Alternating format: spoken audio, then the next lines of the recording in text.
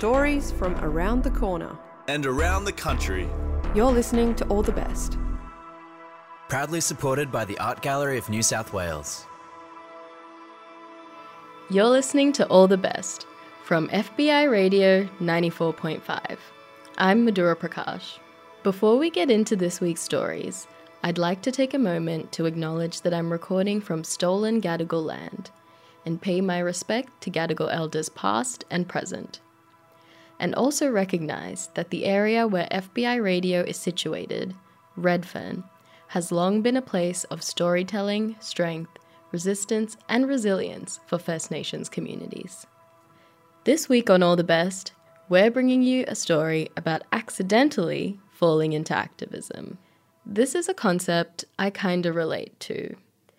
There have been multiple instances where I, as a Sri Lankan Tamil person who is also queer, have been seen as a representative for my entire community. Maybe I'm the first queer South Asian someone has met, or just the only person from either of these groups at an event. Regardless, it often results in my stumbling into the role of advocate for people like me. It's an unintentional but possibly inevitable aspect of my identity. The impetus for activism is often personal experience, and this can range depending on the person. For Carol DeBar, it was just about where she lived. Carol was one of the 300 people arrested during the campaign against the Row 8 extension of Roe Highway in Western Australia, a campaign that was actually successful in stopping the planned destruction of wetlands in the area. This week, we're bringing you the full story of how Carol went from social worker to wetland warrior. Row 8 was a planned 5-kilometre extension of the Roe Highway that would have driven through precious wetlands and untouched bush in the Perth metropolitan area, but it was delayed and eventually stopped in 2017 by a huge community action. It was probably about 400 metres across a strip of natural bush. It had never been touched. It was beautiful in there. It was full of grass trees and bobtails and bandicoots and gum trees and wattle, and in spring it was full of wild wisteria. It was just a stunning piece of bush. I could see on the map when I bought the place that there was this strip of green opposite the house, and so I asked the previous owners what that was, and they said, oh, that's the Row 8, but it'll never be built. It's been there since 1965. It's just not going to happen. Carol DeBar is a Fremantle social worker, and she describes herself as an accidental activist. Carol lives right next to that planned freeway, and I found her story inspiring, so maybe you will too. Poet Nandi Chinna was also there. Kitchen meeting. The fluorescent light globes bleach our faces.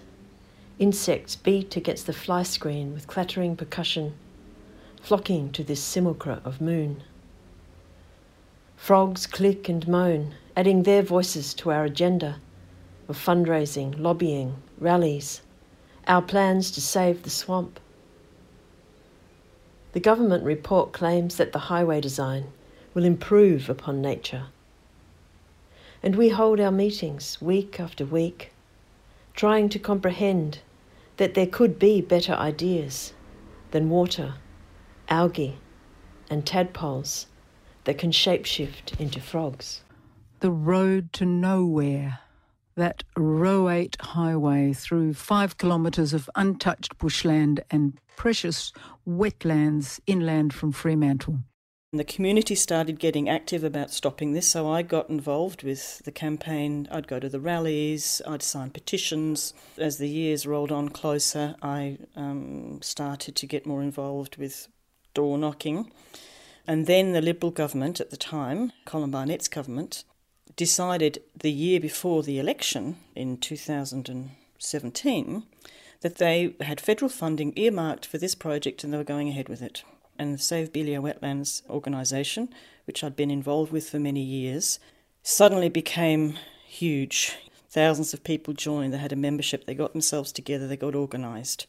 You got a sign out there saying lizards crossing. There's sort of a thread within all of this. which is about the animals, isn't it? That people got motivated because they knew that this is a rich, biodiverse area and all of that life was threatened. The Liberal Party seemed to think that putting a highway, a 4-lane highway, between two lakes in a wetland area was not going to destroy it. There's lizards and bandicoots and birds and turtles, long-necked turtles. You know, it's rich. And the bush opposite me was full of bandicoots. So what they did, because there was such a backlash against the animals that were being destroyed, they decided to move the bandicoots. They were catching the bandicoots overnight in the traps, and they'd go in the morning and they would relocate them to another area. Well, we found out this area was probably about 50 k's down near Mandurah somewhere. A lot of them were dying. They were dead in the traps in the morning. People were seeing them being rough-handled. People were following them in the trucks and watching where they were being relocated. People who knew about bandicoots knew they wouldn't survive in that area. They would be attacked by local bandicoots. So that started a whole campaign of a woman called Phoebe Cork, who used to sit outside the front of my house in a station wagon, and she started on her own tracking these guys. So by the end of the 4 months, there was about 70 or 80 people getting up at dawn all the way along the track and watching these guys. They were being watched every second of every movement they made. And then there was articles written, and it was a highly organised campaign. That was just for the bandicoots. And what you're describing there is the growth of a movement. In that 4 months, by the end of the campaign, which started off slowly over the years, and by the end of 2016, it just grew. People came out of the woodwork. It was on the news constantly. People knew about it. There was signage everywhere. Save Belia Wetlands and myself, as a person who would be affected by the highway, took them to court as the co-complainant. And we took them to court 3 times. The first time we won and they appealed, and we lost that one. The second time we lost the third time as well. But the Belia Wetlands campaign raised thousands of dollars to do this legal action. Kate Kelly, she was the person that brought Save Belia Wetlands together. She approached me and asked if I would go co-complainant. You know, explain that it's possible that I might have been up for court costs and liable for them, and that there was a risk involved. So I had some time to think about it. There was a lawyer who was very much involved in the campaign who said, if you do this, I will back you financially. So with that, I decided I would go ahead to sign the paperwork, and I just went along with it. Some friends of mine were horrified I'd done it, but I felt safe in doing that. I had guarantees that I wouldn't lose my house. There was someone backing me up. Found some courage. Yeah, I guess so.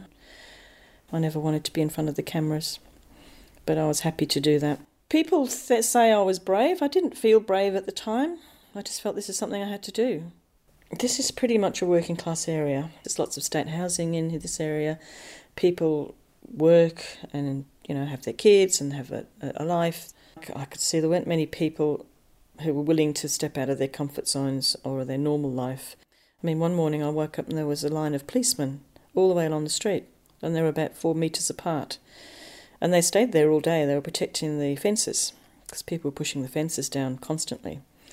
So I think people just found it too overwhelming, too confronting, and they just hid away in their homes while there was intense activity in the street. And it was active for a couple of months when they were bulldozing the bit opposite us.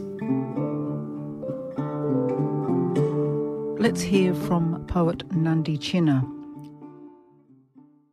Wind.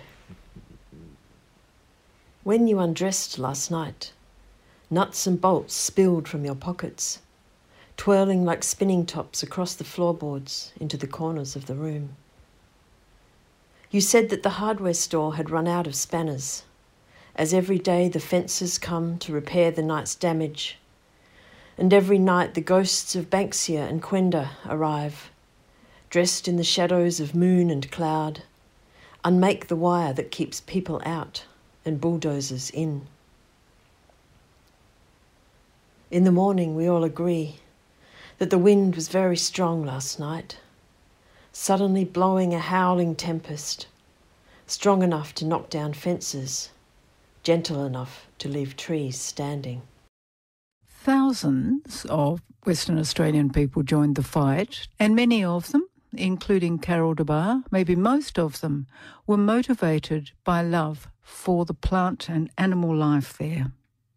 Yeah, there's some tawny frogmouths that lived not far from my house over the road, a mating pair that I used to look at every day, and a number of people in the area knew about these tawny frogmouths, so I had an attachment to it. The first week that the bulldozers came, there was maybe 250 people lining the fences watching and making a noise. Anyway, the bulldozer got to the tree where the tawny frogmouths were sitting, because they sleep during the day, and the tree went down, the tawny frogmouths flew in the air, and the crowd just wailed. They yelled out, and there was a wave of emotion, went all the way down the street, and these frogmouths took off, and we lost them. But a week later, there was 2 tawny frogmouth bodies found. They were dead further in the bush on the opposite side.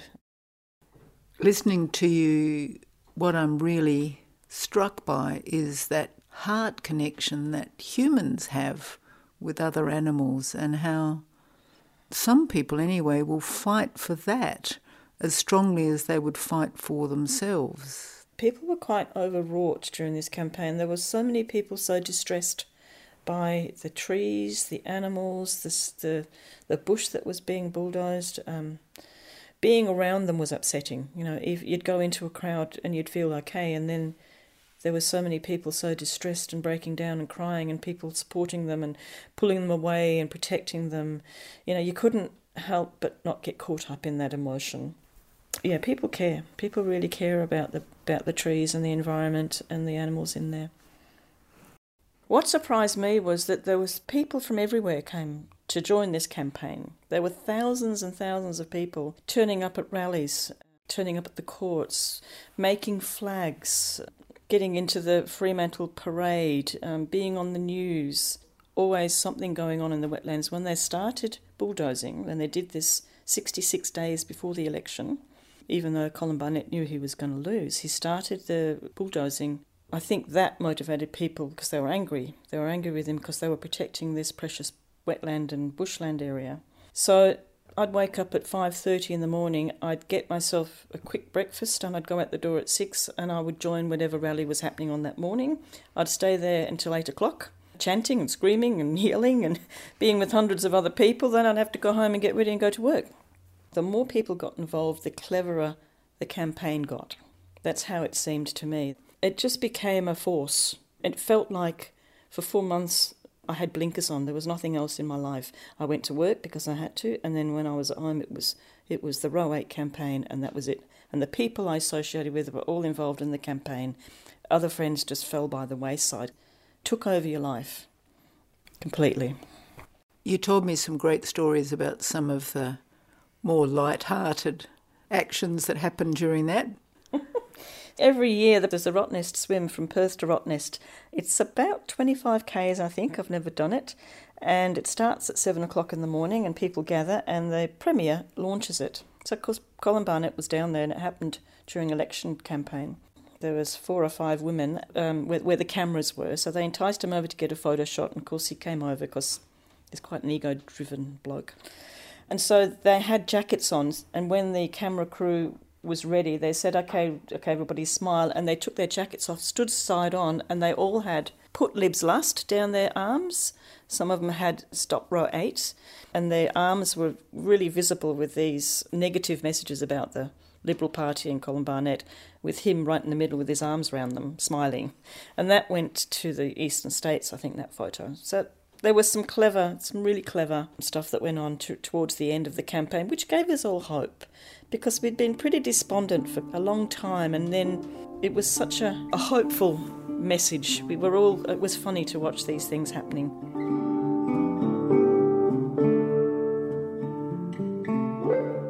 Really, we're coming to bulldozer time, aren't we? That shocking thing where the bulldozers were just brought in this election period, and that's when you found yourself being what you've called yourself, an accidental activist. Do you want to tell the story about the bulldozers and the... Well, I'm not really an activist. I go to rallies, I sign petitions, but I don't really get that involved. I've certainly never got involved in campaigns like I did with this one. So I did get arrested. I was one of the 300 and something people over the 4 months that got arrested. However, I never intended to. From day one of the bulldozers coming in, the arrest started. So people were standing in front of bulldozers, they were locking themselves onto fences, and that escalated right to the very end of the campaign. So I went to a meeting at the Wetland Centre one night, and I thought it started at 7, and when I got there, the meeting had already started. So I looked around and I saw one person I knew in the corner group, so I went over and joined that group. And I sat down and I was listening to what they were talking about, and then I realised I was in the group that was going to get arrested. They decided they were going to get arrested, and then they started bringing out the little thumb locks and showing us how to use them. So for about 15 minutes, I was sweating. I wasn't sure I was going to do this. What am I going to do? How am I going to get out of this? Anyway, I sat with it, worked through it in my mind, and then I decided I'll just do it with them. They were all women. I'd say they were middle-aged women. There was about 12 of us. And we stole into the fenced area one night at midnight undercover, and we went into this little section and we all locked onto a tree, and we were there all night. It was quite a hoot. And the police discovered us about 5 o'clock in the morning. The police were quite friendly. One of them, we had a really nice policeman. And they said, "This is, you can choose to unlock now and leave and not get arrested, or we're going to arrest you at daylight and we'll bring the truck in." Well, we all chose to stay. So we all got arrested, taken into the big paddy wagon, which looks like a horse float. We were taken to Burdock Police Station and processed one by one. And we had to go to court. We got fines, but we didn't get a record. That was 10 of us, all of us got arrested that morning. Poet Nandi Chinna. Nanas. Because silver hair shines in the moonlight, we dress in black and cover our heads when we stalk at night in the Banksia woods. The dumped couch is a handy screen, fallen branches, crooked spoons to stir our diversionary recipe. Buckets of cement in each hand, we stagger towards the fence line, becoming statues in the headlights of passing cars, becoming Chewett, Balga, Marry. When I tell the policeman that I'm old enough to be his nana, he snarls, "Well, why don't you act like one?" Which is what I'm doing, mixing and stirring, pouring wet cement into the fence post holes, holding the future from the inside of the compound, railing against extinction from the muted grey space of the paddy wagon. Carol, listening to you, you keep on mentioning women. What are your thoughts on that now, looking back? Well, there were 2 women in particular. There was Save Billia Wetlands, which was Kate Kelly, and she was involved from years before. And she became very prominent and was always our spokesperson on the news. And Kim Dravniek's, there were 2 campaigns running side by side, both trying to stop Row 8, and these women put their lives on hold. But when you went to the meetings, they're sure there was men involved, but I'd say predominantly 80% of the people at the rallies, the meetings, and taking the action were women. There was women locking onto bulldozers, and it was women, young girls climbing trees and staying in trees for a week and having to be pulled down to stop the bulldozing. It was women in the courts, and it was women out there alongside the fences. It seemed to be a real female-driven campaign. I don't know why. It was, but there were some strong women in this campaign, and they became leaders, and everyone looked up to them. But it seems to be women who are leading the way in the protection of our planet and the environment that we live in. It's women. And then the election happened? Landslide. We decided to have a party at the Hilton Bowling Club. Hundreds of people went. We had a big screen up. By 7 o'clock, the election was called, and the place just went into uproar. We were dancing and singing, and everybody was on a high. Mark McGowan came on, congratulated everybody, and then the next day the Row 8 was scrapped. But But by that time you were living opposite Desolation Row, really, weren't you? So if you could envision, it was probably about 400 metres across a strip of natural bush. It had never been touched. It was beautiful in there. It was full of grass trees and bobtails and bandicoots and gum trees and wattle, and in spring it was full of wild wisteria. It was just a stunning piece of bush. By the time the election had finished, there was just piles of mulch, 2 or 3 metre high, all the way along the strip, and that's what we were left with. So we're talking 2017, we're talking 5 years ago. You and I had a walk there. There's been a lot of regeneration, and there's even talk of that being the basis for a wildlife corridor right through to the coast. So the wildlife corridor it's a group of people who their vision is, with the support of the Coburn Council, is to have a strip of natural bush with wildlife in it from the Wetlands Centre next to Bibra Lake all the way through to the ocean. Wetlands to Waves, they call it. They've got funding and they've been fundraising and they've got people involved and they've been replanting this strip. Last year they did 60,000 plants on 5 k's of bush. Are you feeling hopeful about that? Yeah, I can see that happening. Probably not for in the next few years, because they've only currently working on the 5 k's of bush that was stripped, but then they've got to go beyond that to the beach.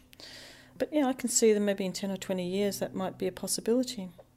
And when you look back on that time now, what would you say has been the impact on your life of having been involved in that big and successful campaign?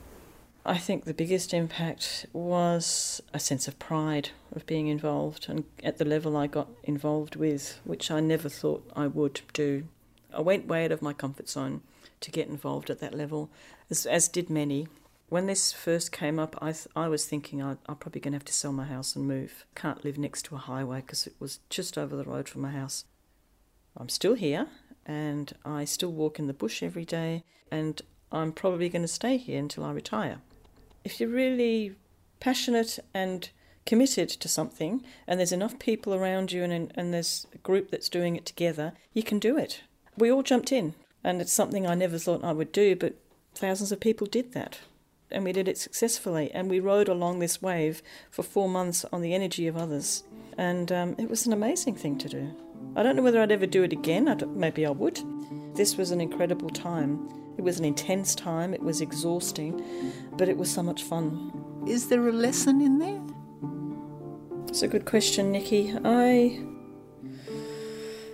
I think the lesson is to just be aware of what's happening, stay informed politically, which I wasn't, but a lot of people were that were involved in this campaign. I think the lesson is to stay involved in what's happening around you locally and get involved.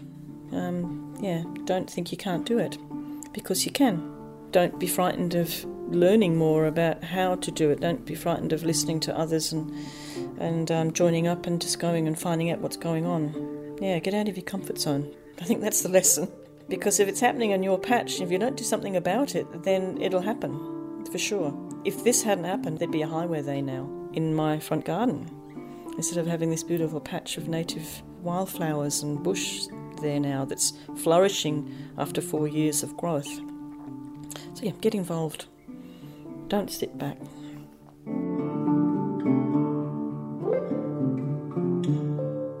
Carol DeBar, who is a Fremantle social worker, she was for a while a wetland warrior. And if you'd like to take a different deep dive into that successful campaign which stopped the Row 8 highway destroying 5 kilometres of precious bush and wetland just near Fremantle, there's a serious book with some great pictures too. It's called Never Again: Reflections on Environmental Responsibility After Row 8.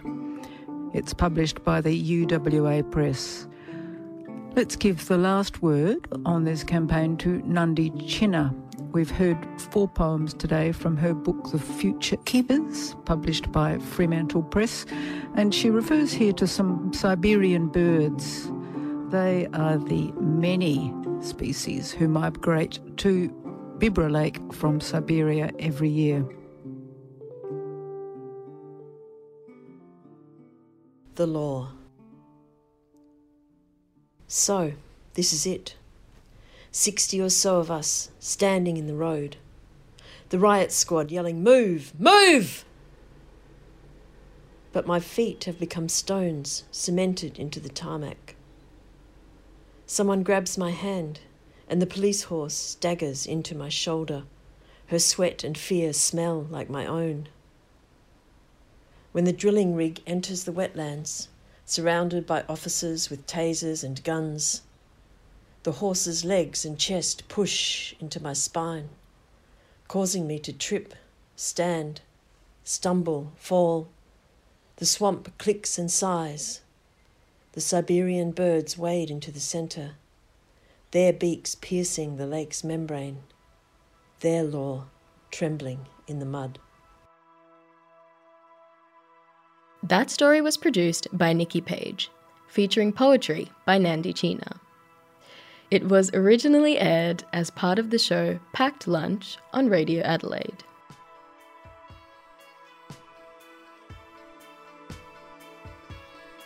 All the Best would like to acknowledge the traditional owners of the land on which we make these stories and pay our respects to elders past and present.